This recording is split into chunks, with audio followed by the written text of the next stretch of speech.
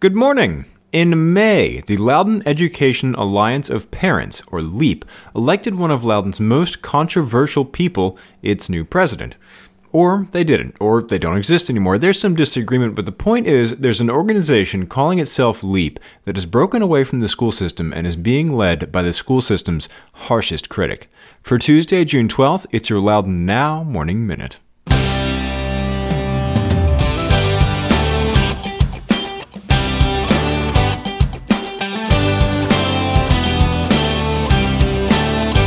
You and thousands of other people listen to the Morning Minute every day. It's trusted, it's personal, and you take it with you wherever you go.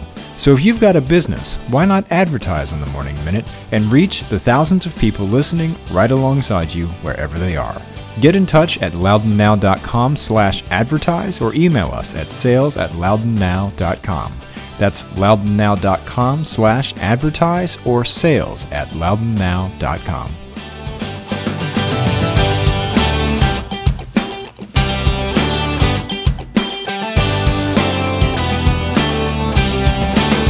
Thanks for being with us. I'm Rince Green. After a year of disagreements between the Loudoun Education Alliance of Parents and school system administration, the parent-led organization seems to be moving ahead without its affiliation with Loudoun County Public Schools. And at a heated meeting last month, LEAP apparently elected Brian Davison as its president for the next academic year. But according to a post on the LEAP website, which is at the school system website and administered by the school system's public information office, there was no election that day. LEAP officers have to be elected no later than May, and LEAP was to be dissolved at the end of the month. Davison said he wants to keep running the organization, independent of the school system. Retired Circuit Court Judge Thomas Horn founded LEAP in 1989 to provide a forum for concerns and ideas for a network of parents, teachers, administrators, and school board members. But Davison said since then it's become a mouthpiece for the school system.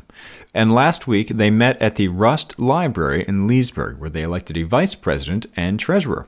Only a handful of parents attended, along with school board member Tom Marshall. So, who is Brian Davison? He is the parent of two Loudoun public school students and one of the most controversial figures in the county. He was banned from his kids' school. He often speaks at school board and board of supervisors meetings, accusing the elected representatives of corruption. He has taken County Chairwoman Phyllis Randall, Loudoun Commonwealth's Attorney Jim Plowman, Loudoun County Public Schools, and members of the school board to court on multiple occasions, usually acting as his own attorney.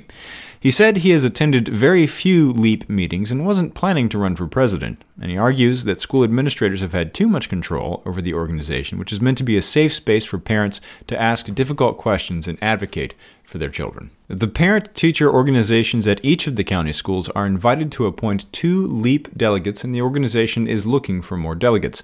Parents interested in serving as a delegate are asked to contact their children's school's PTA or PTO. And meanwhile, school administrators may try to fill the void LEAP leaves within the school system. A statement posted on its website says LCPS is developing plans to enhance communication with parents related to topics that have been the focus of LEAP in recent years. End quote. Go to loudounnow.com/morning minute to check out the whole story, including some more of Davison's ideas for LEAP going forward.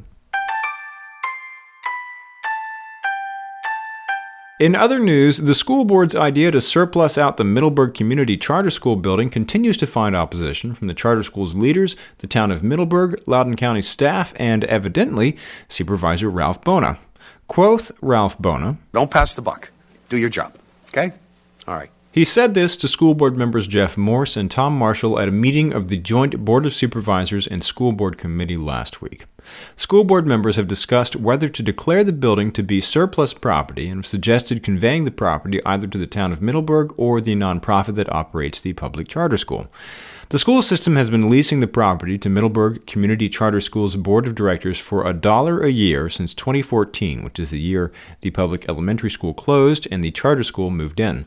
It's thought to be the oldest operating school building in Loudoun. If they do surplus the building, by state code, the Board of Supervisors has no choice but to take it over. And although school board members have talked about it in terms of then giving the building to the charter school or the town, both have said they can't afford it. And if the county were to keep the building up and running so the charter school could keep operating there, county staff have estimated it will cost the county nearly 4 times as much to maintain the building than it does the school system.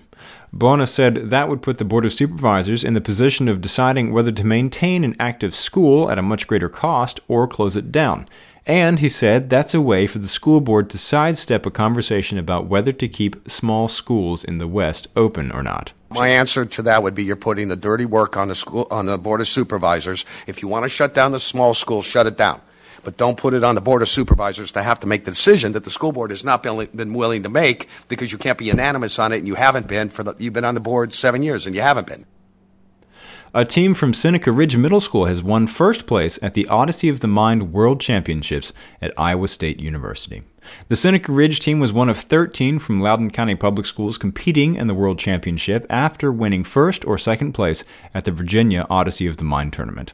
The Seneca Ridge team's problem this year was to design and build a 15-gram structure using only balsa wood and glue that, when tested by placing weights on it during an 8-minute performance, supported 975 pounds. During the performance, the team had to transform the structure's appearance to look like an animal, feed the animal, and have the food supported by the structure during weight placement. The members of the winning team, and my apologies if I mess up any names, Atash Barbik, Tia Bhatnagar, Peter Downey, Audrey Husted, Nikhil Mangat, Bryce Sandage, and Jacob Wisaki. The team's coaches are Tracy Downey, Carrie Husted, and Valinder Mangat. Several other teams were also recognized for their performances at the state tournament, including teams from Discovery, Kenneth Colbert and Pinebrook Elementary Schools, Belmont Ridge, Eagle Ridge, and Harper Park Middle Schools, and Loudoun Valley, Woodgrove, Riverside, and Freedom High Schools.